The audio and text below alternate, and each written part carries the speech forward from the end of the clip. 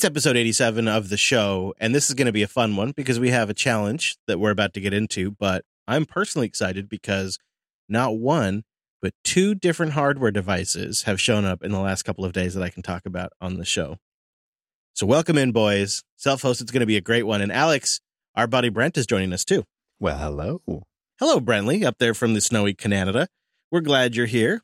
Yeah, good being back on the show. Thank you for having me. And you're going to be taking part in our Jellyfin January challenge. Do I have a choice? I'm not sure if I have a choice.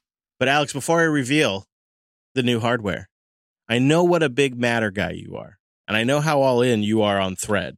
So I think you're going to be particularly jealous. I got the brand new Home Assistant Sky Connect dongle. It's just itsy bitsy tiny. It's got the Home Assistant logo on there. And it's a Zigbee radio that they say is going to be fully updatable, compatible with Matter and Thread. And in the box, the Home Assistant Sky Connect comes with a USB extension cable and the dongle itself. And the extension cable is actually pretty important. You want to get that adapter as far away from the computer as possible. So with the included adapter, you can mount it away from your metal case and you'll get better signal, which is something I've learned kind of recently. And the Sky Connect is I would say it's about the size of a thumb. It's a tiny, tiny little device. It's not like their first or even second hardware device, but it's still one of their very first hardware devices, if you follow what I'm saying. Give me a clue. What does this thing do? For now, it's a Zigbee radio. And it's like it's going to be like the blessed Zigbee radio from Home Assistant, I would imagine.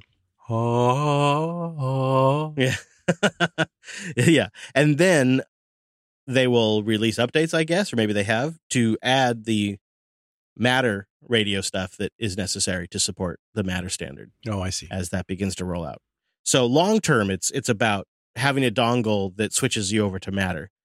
It's tricky, Alex, right? Because who really wants to redo all this stuff? I have my setup all done now on a Conbi, and I don't really want to redo my Zigbee network or even try to transfer it. If I were going to start from scratch, absolutely, I'd go this route. Well, maybe that's it. Maybe that's what Matter is. It's just a chance to push reset on the wireless devices that you choose. Maybe I make it my dedicated Matter device, and I do Matter on its own dedicated hardware device or something as I start rolling those out. Yeah, maybe. But it's in. I'll put it into production soon, and I'll do a follow-up on the show. I think this kind of stuff is smart for Home Assistant. It's a great companion with the blue or the yellow. That's just obvious. It's hardware that people need to use all of their other hardware with Home Assistant. And the pricing's pretty good. It's pre-order right now. It's in small quantities. And Home Assistant continues to get more and more mainstream traction, dare I say. There was another article on Ars Technica just this week talking about Home Assistant and the need for an open smart home and that kind of thing, and how I think a lot of folks in the normal world, the muggle world, for want of a better phrase, are kind of getting a bit fatigued with smart home devices and just the rat race, I suppose, of just having to replace these things that, how often did we used to replace doorbells, for example? Right. Yeah. Or just a different app for every vendor and a login for every different vendor. It just gets so old so quick. And then it maybe at best lasts a couple of years. Well, to that point, Alex, my parents just this week asked me, hey, Alex uses that thing for home automation stuff, and we have these D-Link cameras and water sensors that are about to, basically the service stops in a week or two.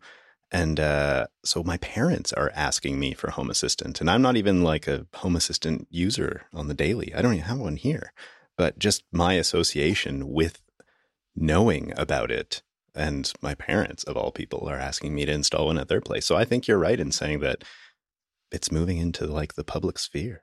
Yeah. And wouldn't it be great in that scenario if you could say, buy this yellow device and buy this dongle and you hook it up and I guarantee you it's all going to work out of the box. Well, I've been thinking about what the best strategy would be at their place because they live, on the other side of the country, basically. So I can't just set it up at their place and go over whenever it doesn't work. So I was thinking exactly that, Chris, is just like setting up the appliance approach. Mm-hmm. Well, we have more to talk about if time allows. It's a big show, but I just want to mention one more piece of hardware I got. I had a power situation that I never expected to come up because Lady Jupes has a lithium-ion battery bank. She's essentially her own UPS. So I just never really expected this power hit. And I have surge protectors in place, but I wasn't really prepared for this. Over the last week, it got really cold. It got to like 10 degrees, 15 degrees, probably the coldest it's ever been my lifetime in the Pacific Northwest. And my battery bank got below freezing. And at 32 degrees, you're not supposed to charge lithium ion. And these Battleborn, they're tested at like around 29, 26 degrees. But it was 10 degrees outside at some points. And it stayed that way for over 24 hours. And so the BMCs, that's the battery management modules, they disabled the batteries, essentially. They just didn't use them. They didn't draw from them. They didn't charge them. They just left them, didn't touch them. It's a safety thing. I'm totally fine with that because I was connected to shore power at the time. But shore power went away. And it was one of those hits where like the light, everything goes out and then on and then out and then on. So it's boom, boom, 2 hits real fast, real hard. And ever since then, my Wi-Fi drops out about once an hour or so, maybe twice an hour. The Wi-Fi network just disappears. The hardware remains online. I can't really narrow it down further than that. But man, does that suck. There's so many things that when your Wi-Fi network drops off and comes back, breaks. Backups break. Wi-Fi based smart devices break. Cameras that are streaming over your Wi-Fi break. Like, it sucks so bad. And in the back of my mind, I've wanted to get a new complete Wi-Fi system for a while, but I didn't want to spend a lot of money. And I came across, it's not a brand new device, but I came across a pretty good deal for a TP-Link EAP 245 version 3 for $55. This is, people say this thing competes with the Unify access points. And you can get it brand new on Amazon for like $70. I decided to pull the trigger. And if you buy it from Amazon, you can get it within the same day. If you buy it from eBay, you can get it pretty quick. People really say this thing's pretty awesome. It's got a 3x5 gigahertz antenna and a 3x2 gigahertz antenna. It does, like the band shaping stuff. It has, or band steering, I should say, load balancing. It has a web management console. It also has an app, but it runs on Linux, so that might be something. Decent hardware, decent processor, and OpenWRT project seems to have early support for the device too, so that's going like in a good direction long term. So I decided to pull the trigger on this thing, and I ordered one of these TP-Links EAP 245s, and I'm going to put this into production this weekend. It just came in last night, and see how it goes. Like, I don't know if it's going to hold up to like Unify level. Don't know if it's going to be that good. I'm also going from a mesh to the single AP unit, so we'll see how that goes as well. They look really interesting, those things. And to be honest with you, they are realistically the only viable alternative to a Unify-style system that phones home to a central controller software, at least with Unify it's self-hosted. Yeah. I think TP-Link, you can also self-host their kind of control center as well.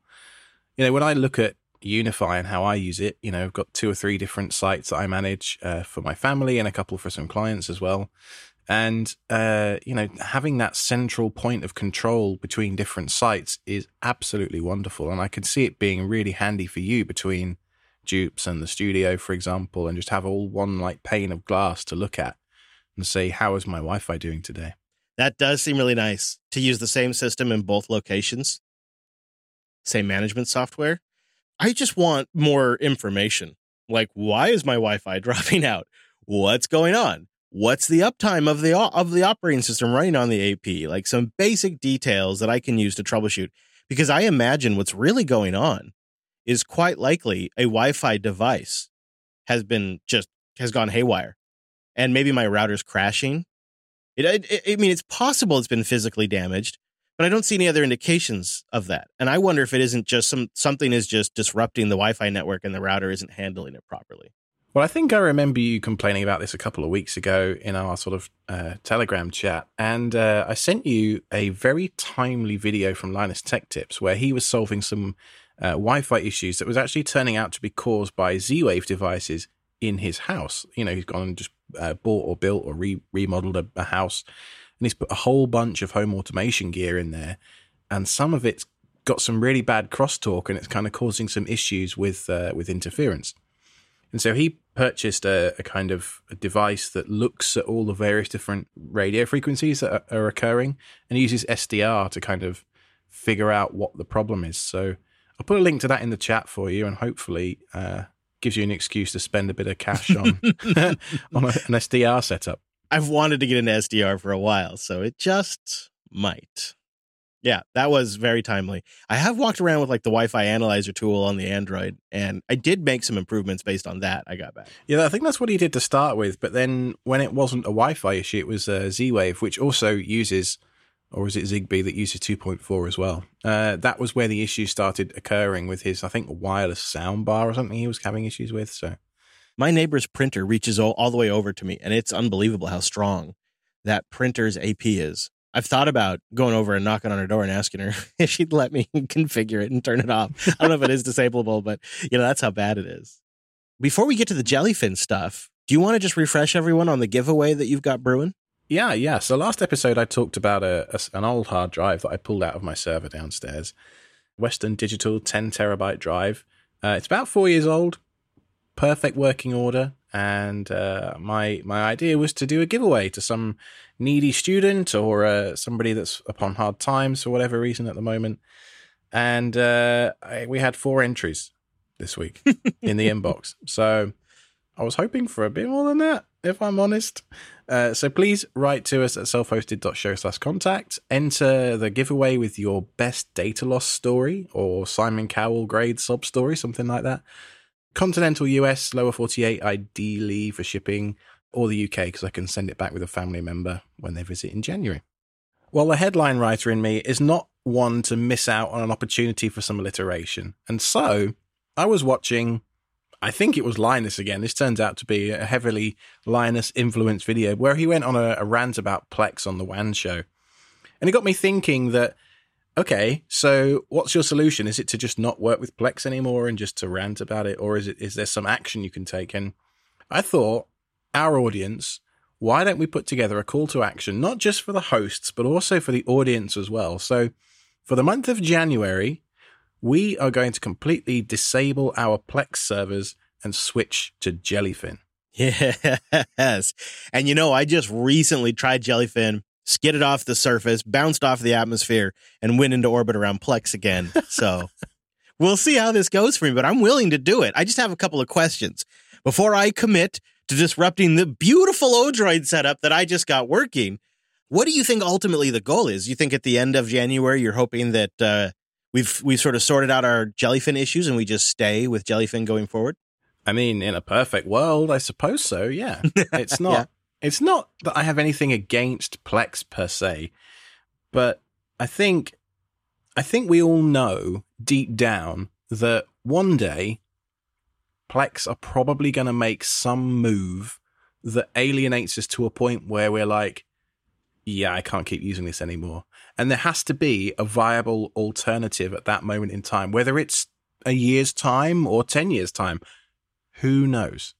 But there have got to be a few things in place for me as a server admin, monitoring tools, for example, on the back end that I need, as well as some basics for non-techie people like TV clients and stuff in place. And I know the Jellyfin project are working on this heavily. But I think the ultimate goal of this challenge, of this Jellyfin January challenge, is to raise the profile of Jellyfin, number one. I think a lot of people in our audience already do know about it, but they maybe haven't quite had enough of a push or impetus to actually try it, and or to just kick the tires. Maybe we make this an annual thing. Who knows? I like it because I feel like if you and I and Brent and Wes and others, if we won't use it and our audience won't use it, then literally there probably is not a customer base, right? Like, we have got to use this stuff in order to bang on it, get people out there, advocate for it, get more people using it, grow the user base, and help the developers, turn it into something sustainable. And if we don't do that, it'll just fade away. So that's been my thinking about Jellyfin. Is I think Plex is a good product, but I also have to agree with the thread on the self-hosted subreddit that you started. It was a pleasant thread, just kind of gently asking people, has there been something with Plex recently that you didn't like? And by 97 points, the top comment is focusing on things that the core customers never asked for, which I think if you boil down my complaints and your complaints, it's essentially just that. Yeah, if we think about where Plex was, I don't know, 3, 4, 5 years ago, there was very little cloud connectivity. I think the authentication has been cloud-based for a long time, and that is a consistent piece of feedback in this Reddit thread, which will be linked in the show notes if you're interested. But on top of the kind of cloud authentication, there's been a huge push over certainly the last 2 or 3 years since we spoke with Elon, really, on this show, to add their free ad-supported media stuff, the podcast stuff, which I think has been removed now, and just a whole bunch of stuff that is not core to streaming files from a hard drive in my basement. And you and I recognized, I think at the very start of the show, a couple of years ago, this was going to be a problem because you can kind of nail that. And then where do you go from there to build a business? And if you want to build a big business, you have to be seen as reputable and legitimate by the rest of the industry. And so to do that, ostensibly, Plex needs to be like this master streaming media application that's supposedly bringing streams in from all these different locations. And your local media is just one of the options. It's not like our core focus is pirated content. It's just one of the options if they happen to have it. And that's how they had to position it like that, I think, to be considered a legitimate business by the rest of the industry. And I think you and I recognized a long time ago that was going to create conflict with the user base. 100% agree. There is a way that the company conducts itself too, I mean Plex in general, with its user base of, is it fair to criticize Plex for the way in which they conduct themselves as a business? Because they obviously have VC money to repay, they have salaries to and payroll to meet, all that kind of stuff. And so when I look at, them adding air quotes cool new feature, and I disable it in my pinned sources bar, and then 2 weeks later, for some reason, it's back again without me requesting it, that kind of behavior really pisses me off. And I don't ever envisage something like that happening with a free software project like Jellyfin. And, it's the same thread that goes throughout this whole show of how do I own my data? And ultimately, there is a link between my Plex ID and some data on a Plex server. Whether it's an insidious link now, probably not. Whether it's an insidious link in 10 years that's then sold to advertisers, we just don't know. And, I'm not here to cast aspersions about Plex in general and say it's crap, because actually I still think it's probably the most polished solution that we have. But hopefully by the end of January, we'll know, having stuck with Jellyfin for the month, what all the areas of improvement are. So I thought in that vein, we'd invite Mr. Brent along and give him a chance to give some feedback on his, because you're a big Jellyfin user already, aren't you? Well, you mentioned maybe we might do this as an annual check-in for Jellyfin. And if I'm remembering correctly, I think I am. I actually gave Jellyfin as a gift last year for Christmas. The gift of Jellyfin. Well, I did. I ripped a bunch of DVDs, and because our internet here is terrible, and my brother lives like 100 feet away, and his wife has like this massive DVD collection that she loves. And that's back when our internet was far worse. We did a bunch of changes and fixed that. So I set up some instances and had a great time with it. There were a few little things that didn't quite work the way I was hoping, like local media streaming for music, because I'm a big music listener. That was a little choppy at the time. I think I've sorted that out since, but it just never became the daily use model that I was hoping for. So what I'm hoping for this year is that revisiting it, it might just really get integrated more so, especially if we're tearing down all of our Plex infrastructure collectively.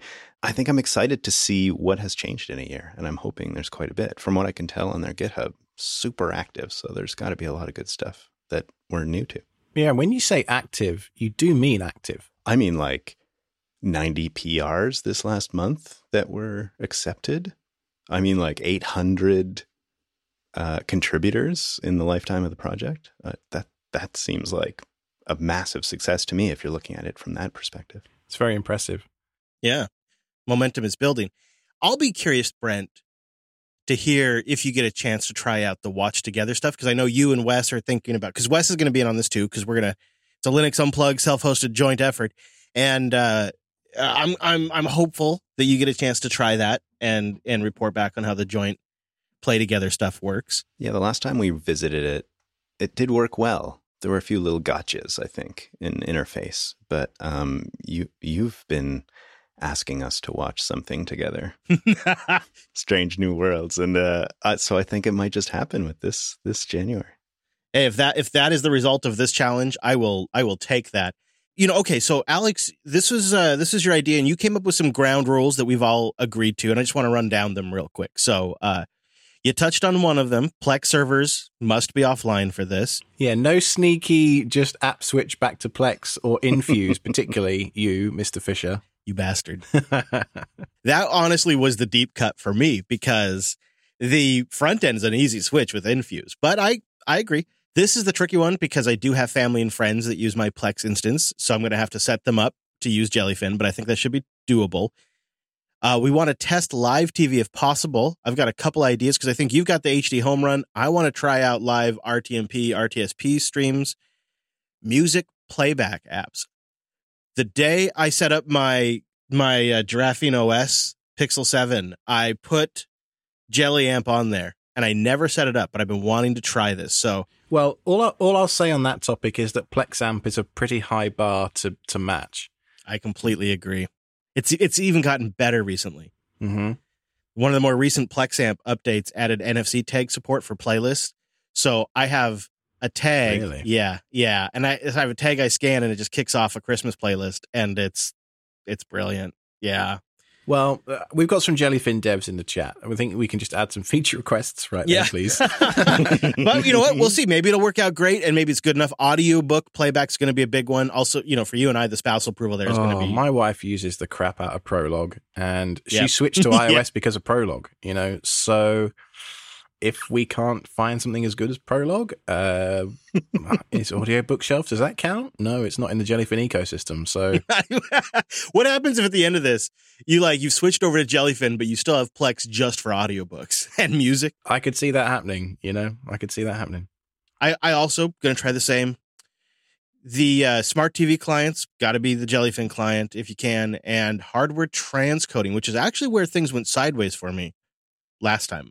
I never even could figure out why. I was using the Linux server IO image, and it was just like it just could not see the device. Although inside, like if I opened up a shell in that container and the device was passed through, I could see the device on the command line, but Jellyfin could never see the device. I should qualify the hardware transcoding thing a little bit. There's things like HDR tone mapping and a bunch of other stuff that beyond just the basics of getting... I'm using QuickSync, right? There will be some people in the audience that are using NVIDIA. And if you're going to take this challenge with us and you're using something other than an Intel GPU, please write in and let us know how that hardware transcoding works for you, because I don't have an NVIDIA GPU to test it with in my server. So let us know at selfhosted.show/contact. And then I think the final thing we should touch on is monitoring and metrics. And I use the heck out of Tautulli, Tautulli. I have no idea how you actually say that word. Totally. Is that what it is? I'm not sure, but that seems like the right way to do it. Totally. That's like you saying Trona, isn't it? Toronto? At least he's not calling it Clark's. Pre-show reference, yes. Yeah, so just stuff like being able to see who's streaming what at what bit rate, and can I remotely terminate streams and stuff like that, because it happens surprisingly often that wife will pause an episode of something downstairs and get distracted by toddler, and then that program will just sit paused for the next 9 hours or something.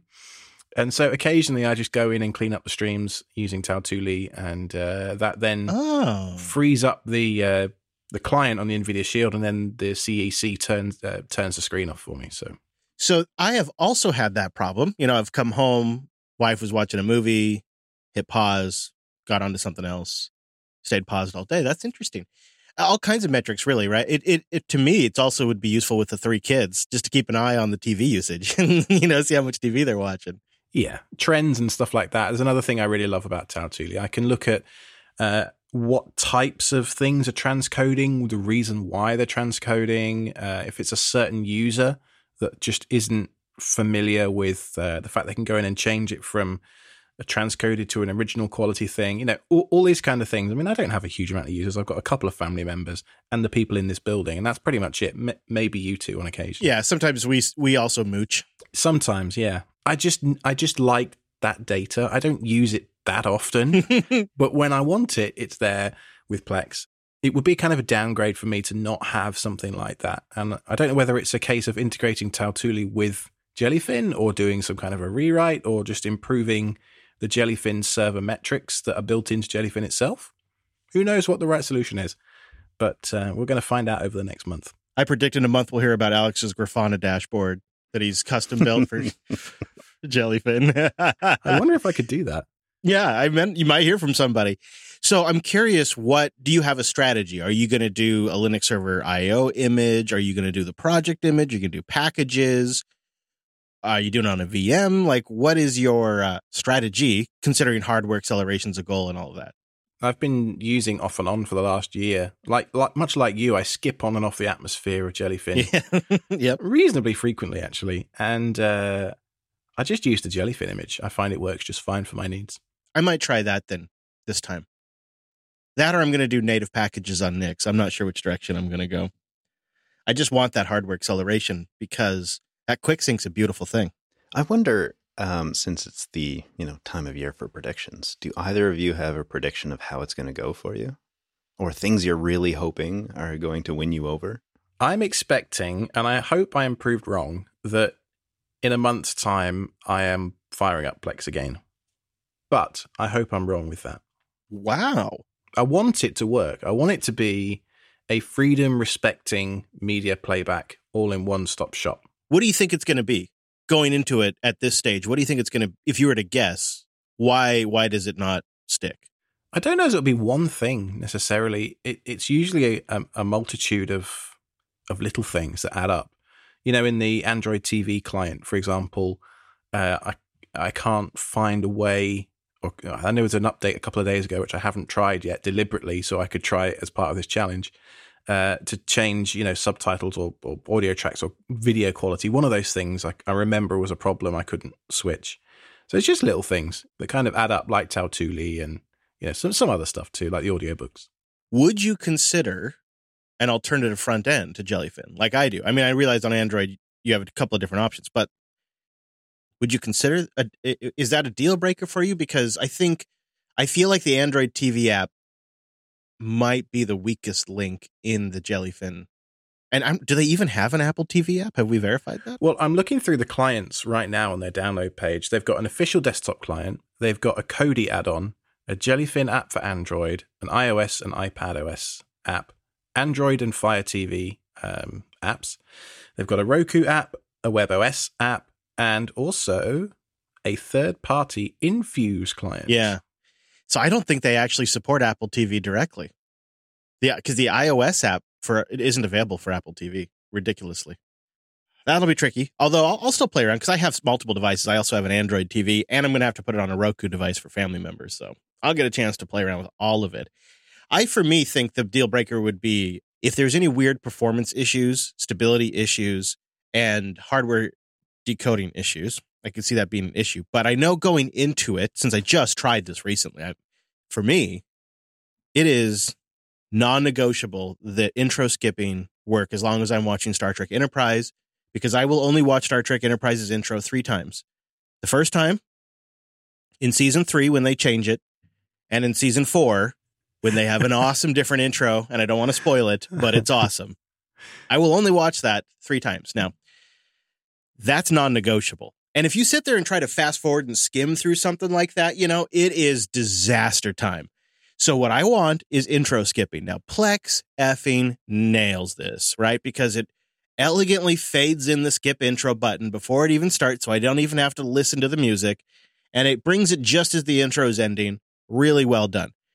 Jellyfin does not actually have this capability by default.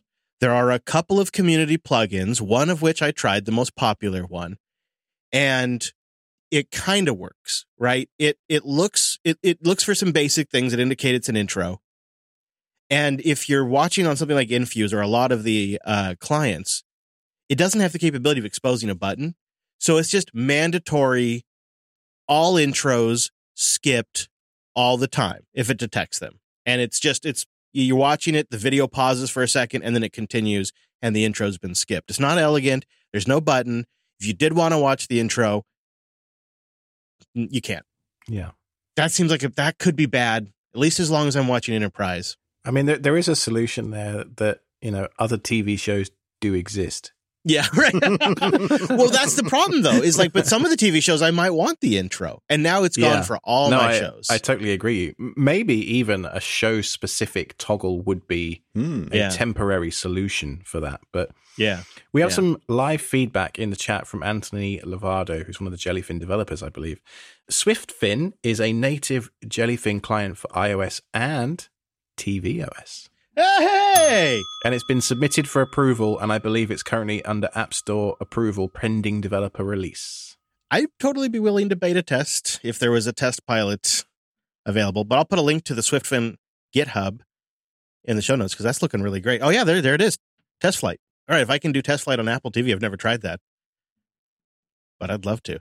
That's great to hear, and it's native. Oh, sounds like the perfect time to be trying this, actually. This is exactly the kind of stuff we wanted to be discovering throughout this month. And yet here we are, third minute in, I think, to the challenge. And we've got something. Yep. So I'm going to be trying this on my server. I'm just literally going to lift and shift and replace Plex completely for the next month. I'm also going to do it in England as well with the live TV stuff. So, now the World Cup's over. There's pretty much nothing I want to watch that's actually live. But it's a good so it's a good time to test. Chris, I assume you're going to run this on a Raspberry Pi or what are you going to run it on? Oh, I got to do it in two places. So I got to do the instance here at the studio, which is the one that the family members share and rent. And then I also need to do the Odroid instance, which I think I still have everything set up, but it's just off for Jellyfin. But I might redo it with the upstream. And the Odroid has the QuickSync source, right? Yes. Yeah. Exactly. Oh, that's so sweet. What about you, Brent? Well, I have a few options, and maybe I'll get your advice here in a sec. The challenge I ran into last year when I tried this is that really I watch content in two locations. I often go to my brother's place. They have a nice little theater set up, and we hang out there and watch some stuff. And I also watch things, of course, in my little cabin here. The challenge last year, which listener Jeff solved for me, thank you very much, Jeff, was that the connectivity between the two buildings was pretty poor. That has since been solved in a really nice way. So previously I had two instances, one on a laptop that they have running their little media center connected to the TV, which is a ThinkPad X440 that I found in the trash, actually. That thing runs great. And at my place here, I've got a little quasi NAS server Franken beast from an old X220 that is running fine and has a few little containers on it and stuff. But we had some listeners who very kindly gifted me some Raspberry Pis as well. So I have a few options, and I think going to leave it to you both to tell me where I should run this and what I should try. Well, I want the host name of whatever you run it on to be Franken Nasbeast, please. Okay, done. I mean, I'm tempted. The only problem is I don't want to add a bunch of work, right? Because the goal is to try Jellyfin. But well, I think the goal for me as well is to learn what it takes to run it well from an administrative point of view. Because if that's not approachable for someone like me, then maybe that's hampering their success. Yeah, maybe. Because with Plex's cloud authentication, as much as we and the audience and Reddit commenters hate it, it does include some batteries for some folks. Like you don't have to do stuff like reverse proxy and TLS termination, all that kind of stuff, just to have it work on your LAN, Very true. Very true. So pros and cons to both approach. I'm kind of feeling, Brent, like you should maybe consider Ubuntu LTS on a Raspberry Pi. I ran Ubuntu LTS on my Pi for 2 years. It was absolutely fantastically solid. I'd probably still be running it if the SD card or whatever it was hadn't died. So that's the weak point, is it? It depends on how many users you want. If you could run it off of a USB disk, that'd be a lot better. It gets tricky because you're going to want enough USB storage for the OS and your video then. But if you're going to have more than two people watching, I might consider an x86 rig at that point. But if it's one at a time, two people at a time max, I think the Pi 4 could handle it, no problem. I think there would be at most 2 streams happening concurrently, but for the most part, probably one. And there is a possibility to set up, some storage. Literally, the storage can live beside this Raspberry Pi. So the possibility for some Ethernet networking to grab media is there as well. So it doesn't necessarily need to be directly connected. Oh, look at you. Well, I know. Now you're adding network storage getting to the complicated all of a sudden. But totally doable. And if you recall, with the last time you and I tried Jellyfin, it was on a CM4. Right. And that worked really well, including the watch together stuff. So it could be totally doable. It'd probably be a quicker start on an x86 system, but not necessarily that much. If you've got a USB disk, you could install Ubuntu LTS on. You can just get the ISO, and it's like installing it on a regular old PC. It's pretty harmless. Well, I think maybe the question then becomes, should I even bother with the Pi if I already have a machine? An x86, granted, an old thing, but it's probably more performant than the Pi easily. And so go for it. Is he go for it, Brent. Yeah, all right. No, all right. Go for it. Just Okay. get going, get ripping. Go crazy. Because I often also I have begun deploying stuff in a two-phased approach. I set it up once and I make all my mistakes, and then I tear it all down and I set it up again. And that could be, maybe you set it up once on the x86 box, you get a feel for how it works, you get a feel for how to use the application, how to pass the different media through Docker Compose, and then you set it up on its permanent home later, which might be a Raspberry Pi, a couple of months. It's surprising how often that temporary home becomes the permanent. Like the desk I'm sat at right now, I built for our last house in the rental house, so it was designed for that room. And 4 years later, here I am, still sat at the same desk in my own house. Very true. You've made upgrades. Oh, yeah. But it still doesn't quite fit the room, Desk building is a hobby of mine, if the audience doesn't know. I just love pulling all my neatly cable managed setup out completely and rewiring everything. I don't know why, because I hate doing it sometimes, but... Do you take orders? From you? No, never. Shipping's too much. All right, so the challenge runs throughout January. The next self-hosted, the one that we're recording right now, airs on December the 30th. And then there'll be 2 episodes before the end of the challenge at the end of January. So January the 27th will be our final conclusion episode. Well, happy holidays from the Matrix Project, everybody. They're running out of money. And things are getting really, really bad over there. In a blog post on Christmas that they write, that a handful of initiatives have resulted in funding reaching the core Matrix team. And as a result, this is directly putting core Matrix development at risk. This is a quote from their blog. They say, "We are witnessing a tragedy of the commons. We've released all the foundational code of Matrix as permissively licensed open source and got to the point that anyone can successfully run it at scale themselves. The network is expanding exponentially, but in return, it transpires that the vast majority of these commercial deployments fail to contribute financially to the Matrix Foundation, whether by donating directly or supporting indirectly by working with Element, who fund the vast majority of core Matrix development today. In short, folks love the amazing decentralized encrypted comms utopia of Matrix, but organizations also love that they can use it without having to pay anyone to develop it or maintain it." And then they say in bold, quote, "This is completely unsustainable. And Element is now literally," that's in italics, "unable to fund the entirety of the Matrix Foundation on behalf of everyone else, and had to lay off some folks working on the core team as a result." It's tragic, isn't it? Yeah, you hate to see that. I think if you look at tech stocks in general over the last year or so, there's been several $1 trillion in lost value in the tech space in general. Yeah, 7 trillion. 7. There you go. It's a big number. So if you look at that in that context, it's perhaps not too surprising that Matrix are struggling, but also in the context of Twitter potentially going away. And as we record this, none of us can log into Twitter, so who knows what's going on over there tonight. Projects like Matrix are more important than ever. And I don't really know what else to say on the matter. Like we should try and support these guys however we can. I mean, you guys both know, huge fan. We have invested a ton into making Matrix work great for our community because we think it's super important. And it has been one of the highlights of my 2022, has been the growth of our Matrix community. One of the highlights, one of the best things I think has ever happened to JB has been the growth of our Matrix community. So I love Matrix and I love the project. And so I actually looked at what it would cost to donate to the project and become a member of the foundation. And they have like a few token things, like you could do a Patreon, but you don't get a membership. But if you want to be like in the loop on what's going on with the Matrix Foundation, if you want to have like maybe on the mailing list and get word in on like what they're doing, the price starts at $100,000. And it goes up from there, depending on what you want to be involved with.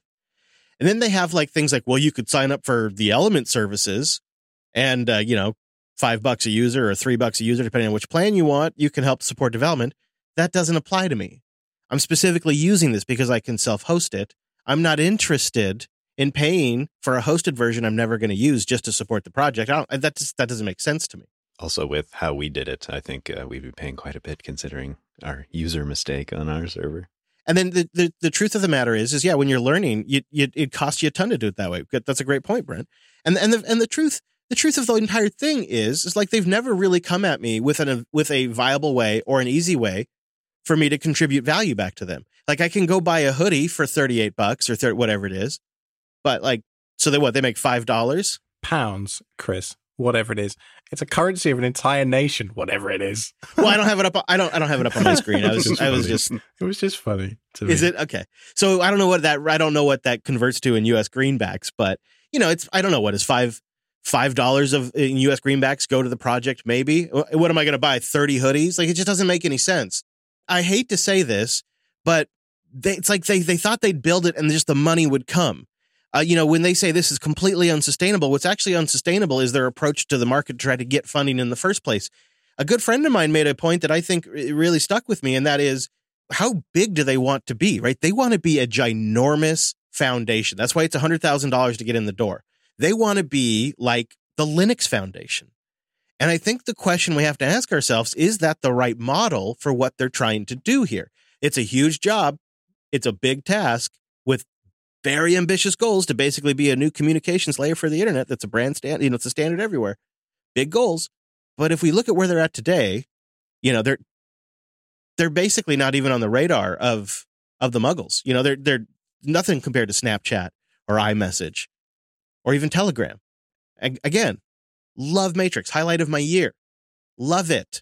But I have to be real. Like they're not relevant in that space right now. And so they have to operate with the reality of the ground and the actual dynamics of the marketplace today. Not these lofty goals of being the size of the Linux Foundation and hiring hundreds of people, right? That's just not where we're at, especially to your point, Alex, in this market now where funding is really tight. And so I'm a little worried that they're kind of, maybe they're in the wrong, maybe I think they've got the wrong idea. I don't know how to put it. I mean, who knows? What do I know? But do you think they were trying to go after the same market as Slack, say, with that kind of 100,000 price tag? Because that seems a price tag, certainly as an individual, that's just never going to happen. Yeah, it's for companies that are maybe going to build a product. It's like the Linux Foundation. Microsoft buys in and Samsung buys in and VMware buys in because they're all shipping products now that use Linux. That's how they generate their revenue.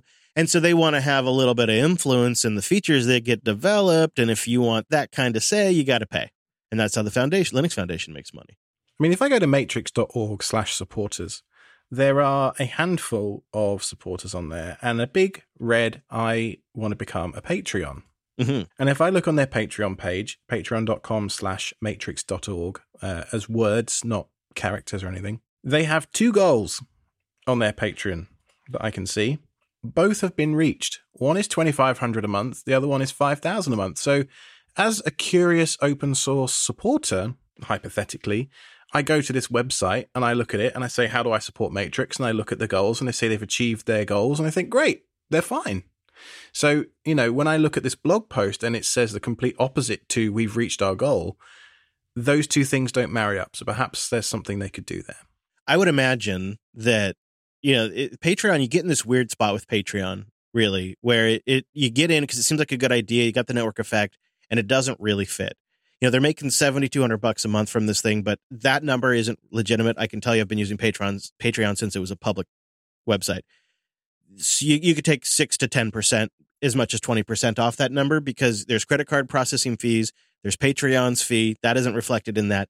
And then you have about a 5 to 10% credit card failure rate. And then, so that's then after you cover all of that, that's the actual revenue. So I bet you, legitimately, they're probably making $5,400 a month from Patreon, but that's still a decent amount of money. But it's not going to pay for this ambitious, huge Linux Foundation size company. That's going to pay for VPS costs, right? But we need Matrix desperately. As I've been switching, because, I'm an Android user now, by the way, guys. As I've been using Android and I've been trying to solve for iMessage, the best solution I came back to was either something like Nextcloud Chat, which is very specific to my setup, but honestly, Matrix, with a really friendly front-end client called Fluffy Chat. Because I can either just use matrix.org, I could use the Jupyter Broadcasting System, I could set up a family-specific server, I can connect all of them.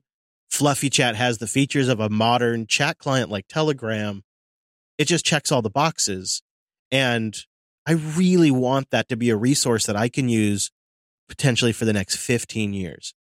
It could be my messaging plumbing for a decade plus if they can make it sustainable. But they've got to also come up with some membership programs that maybe, like, as a company, JB could contribute. The other issue, though, is that it's hard because for us, Matrix is a decent sized cost center, right? Where we spend money just to run Matrix, to manage Matrix. The system it's on is a 96 core system with like hundreds of gigs of RAM, right? It's not a cheap box.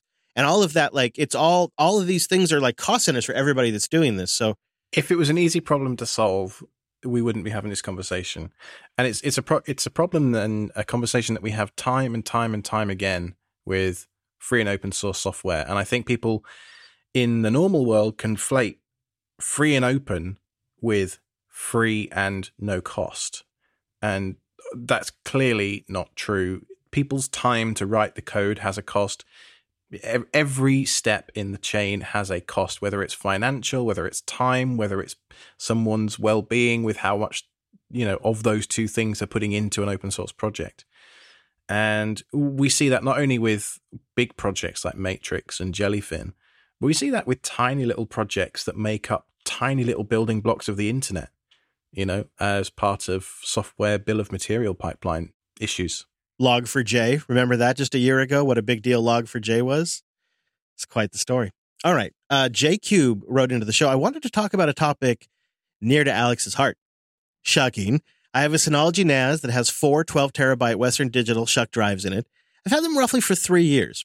I wanted to do the Badger Stack PMS build. I got the case and found a holding place for the data residing on the NAS and proceeded to move the drives. Only the new build never saw those drives. The behavior matches up with what you would see in a 3.3 volt pin shenanigan situation.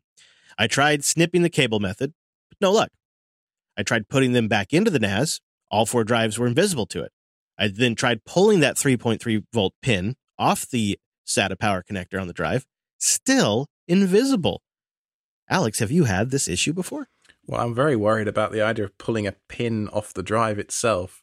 That sounds like a very fast way to no warranty, Mr. Kretschmar. So yeah, the only time I've had this issue myself has been when I've shucked a drive and then tried to connect it up with a power supply that has all 4 of the Molex power rails on it. So ground, 12 volt, 5 volt, and 3.3 volt.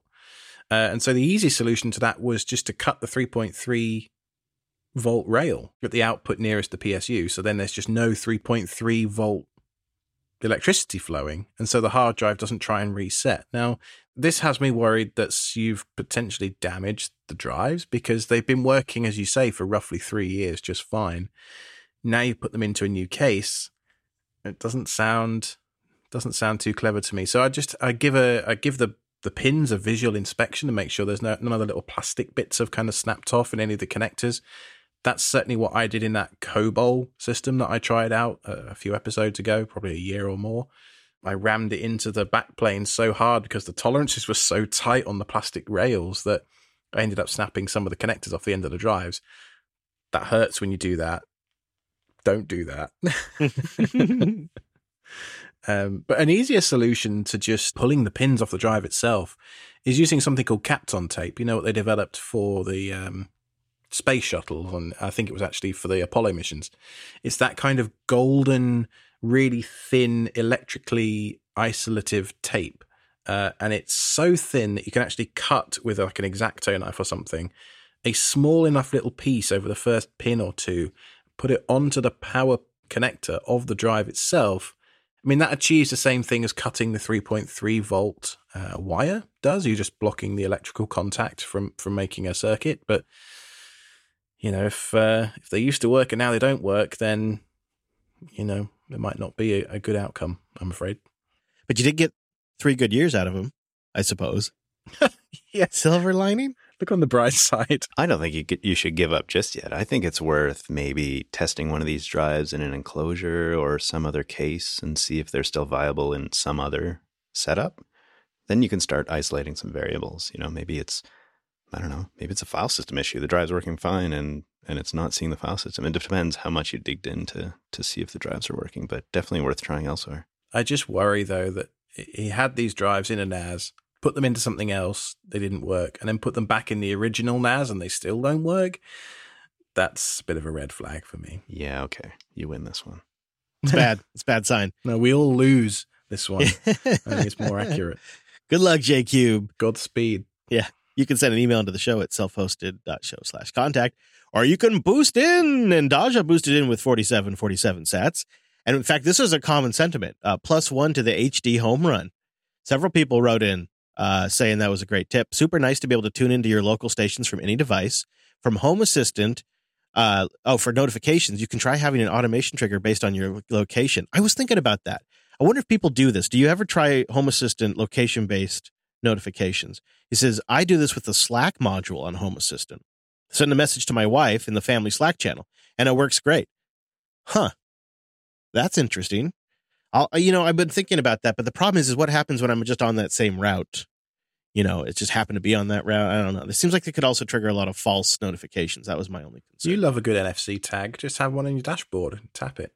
Yeah, but then what does it do? Is it a Home Assistant thing that sends a Telegram message? Like, I just don't know even what to build. I honestly I'd love to hear people's setups because I really don't have a visual on what to build.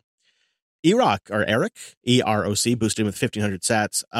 He had an idea for the on-the-way home automation. He said, to your point, Alex, use Tasker. It's a bit of a learning curve, but if you're taking the time to set up Home Assistant and use NixOS, you can probably handle Tasker. Right, yeah. If you're a NixOS guy, which you're still bleeding on about that thing. By the way, it's pretty great.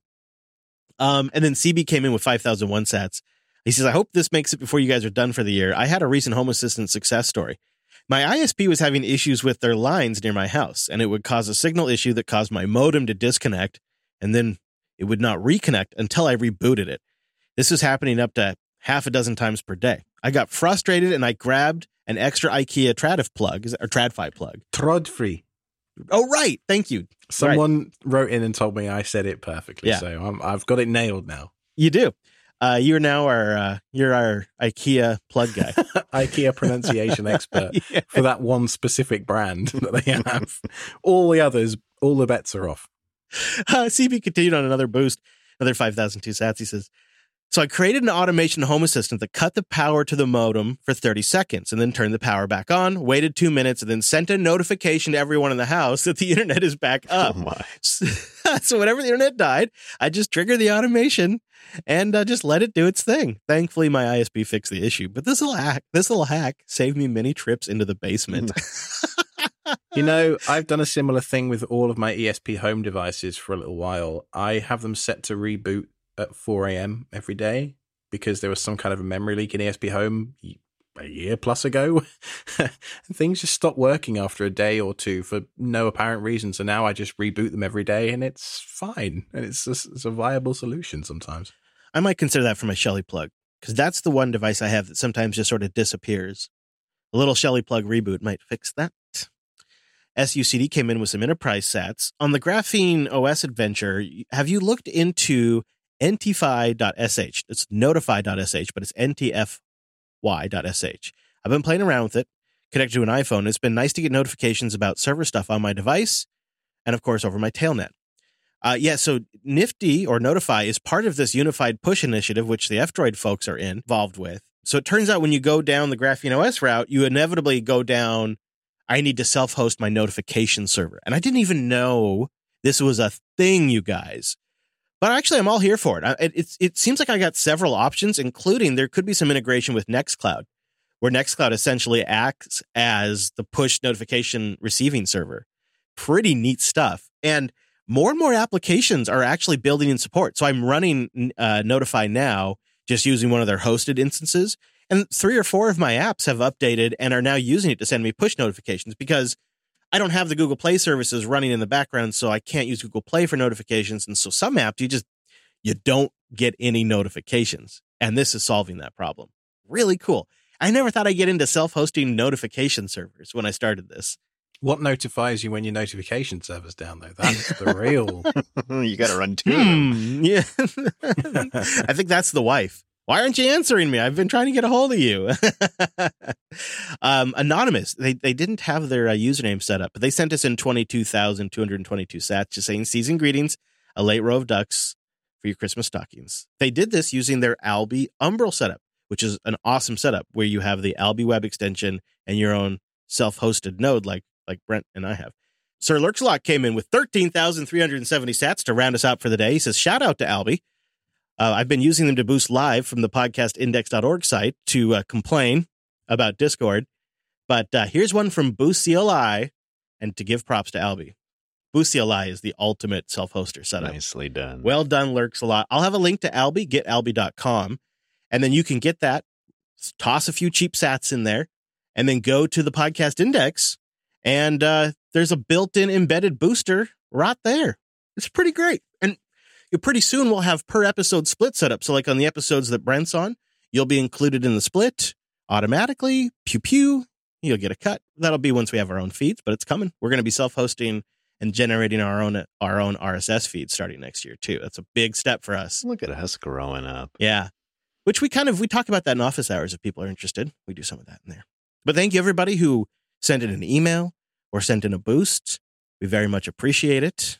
And a big thank you to our members as well. And Alex, remind us where people go for the hard drive giveaway. What's the best way to get a hold of you, get the submission in? Selfhosted.show/contact. Oh, okay. Good old email. There you go. Just send Alex your sob story via email. That's classic. I do like to read them. The 3 or 4 entries, I think 4 entries we've had, have been pretty good, actually. So please write in with your entertaining stories. I'd love to read more of them. Maybe we could figure out something that the runner-ups get or something. Are you on Mastodon? Do you do the Mastodon? Yes. I still haven't figured out how to tell people where. I don't even know. I'd have to pull my phone out and look at it, and nah. Maybe they'll just search for you on there. I'm on there too. Turns out, been a Mastodon user since 2017. Just didn't remember. I found out live during LUP. No. A listener reminded you that you had an account from 2017. All right. Well, Brent, do you have anywhere particular you want to send the folks to find you?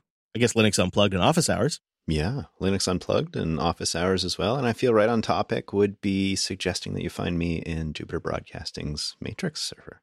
Yep. And of course, we should mention that we lurk in the Discord as well, selfhosted.show/Discord. And that's what we pull up during our live stream. And that is a really great place. There's lots of rooms in there talking about everything and everything not related to self-hosted. It's a pretty great place. So you can find that on our website. All that's linked at selfhosted.show. As always, thanks for listening, everybody. That was selfhosted.show/87. Brent and I have been busy doing drum challenges recently. You are a new drummer, aren't you, Brent? In the summer, you got your first real drum set. Oh, I love this. I did. And it's actually all your fault because I came to see you and may have been tapping on all the surfaces. I think it was tapping in your car and you were like, okay, we got to get this guy something. Yep. And luckily you were kind enough to let me use your drum kit, which I feel like that's, well, you did replace all the skins when I left. So maybe that's they were a little battered. Yes. I don't know what I'm doing. But that's okay, right? Because as a teenage boy, which is the equivalent of where you are in your drum journey, you're expected to be a little bit bashy, you know? And I feel like he had some teenage angst to work out on those drums too. So yes, certainly did. Well, I think it's actually that your setup wasn't quite complete, Alex. You've since, thanks to me, put some mics in, and now I play much softer, and I think so do you.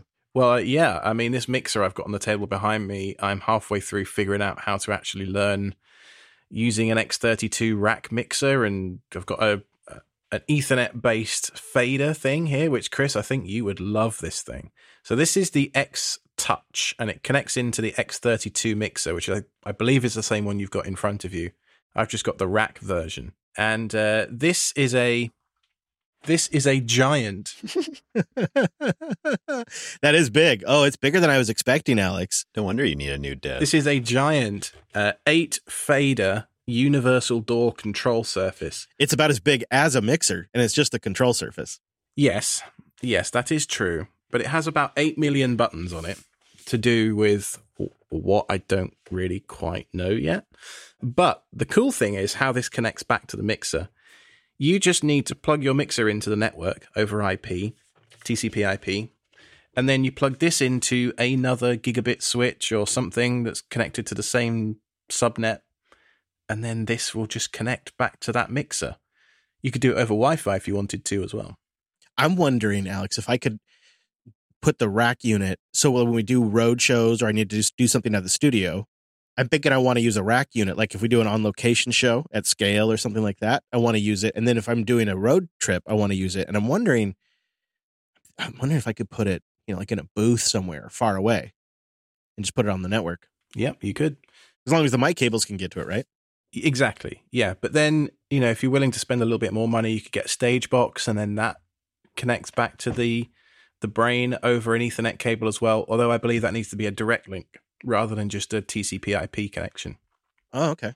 The real question is, what would Drew do? That's what I always ask in these cases. But anyway, the reason I brought up the mixer wasn't to talk about the mixer really, although I thought Chris would find it interesting, was because of the drumming topic. Brent and I have started doing monthly drum challenges with listener Jeff as well, who joined us on the roadshow to JPL back in September.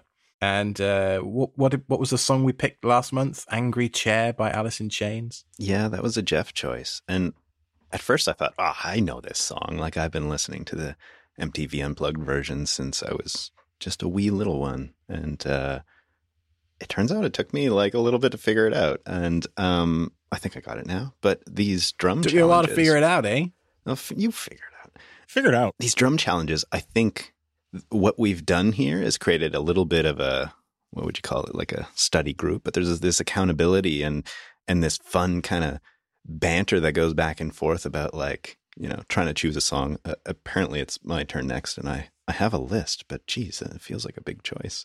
Well, you see, the thing about drumming is it's largely a solitary activity unless you have a band, and we're not in high school, so we don't really have a band to play with anymore. So... Are you guys uploading your recordings and listening to them? Like, how are you keeping each other accountable? What are you using for that?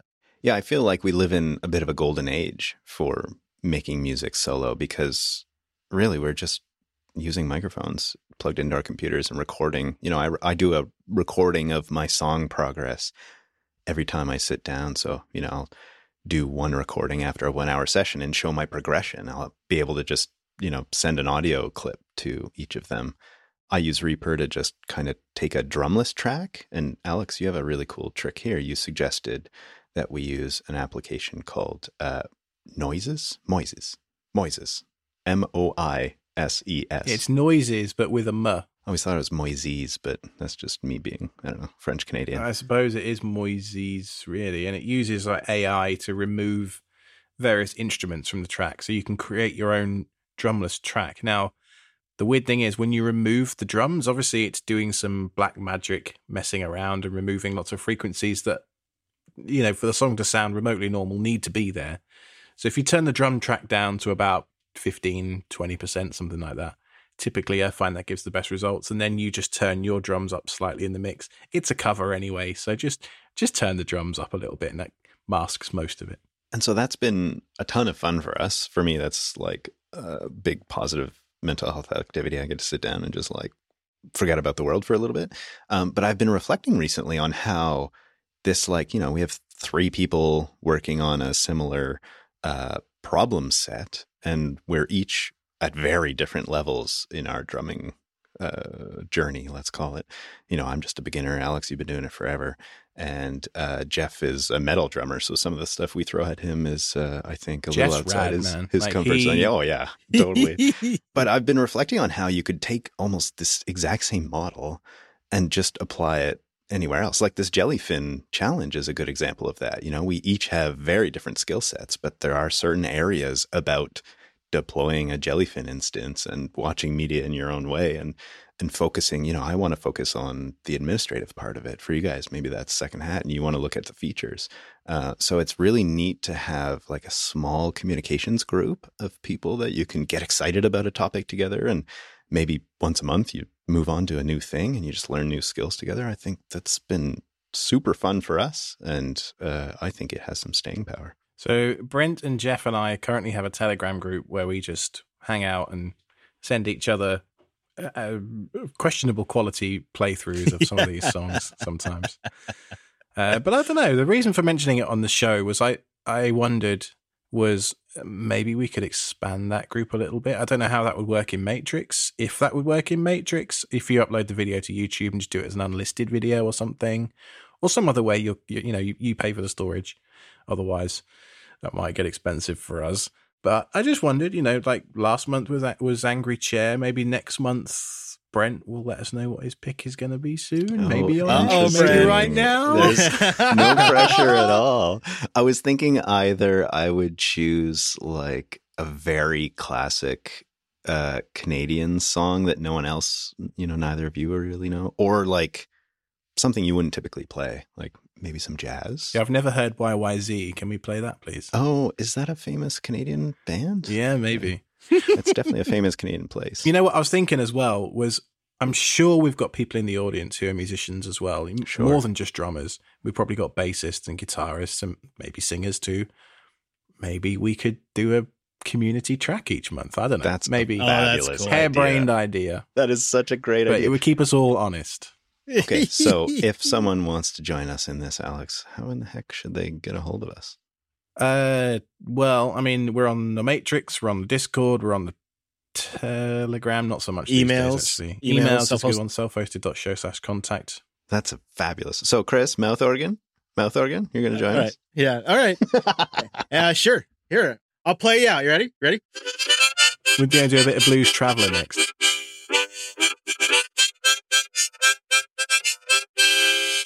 Just a simple GoPro is all you need, or an iPhone video. It doesn't need to be fancy. Or even like just audio is fine too. Yeah. Could do an audio note or something. Yeah. If you do audio, then that's not so much storage. You could just upload it directly, right? Is that true? Is that true? That could be really, really fun.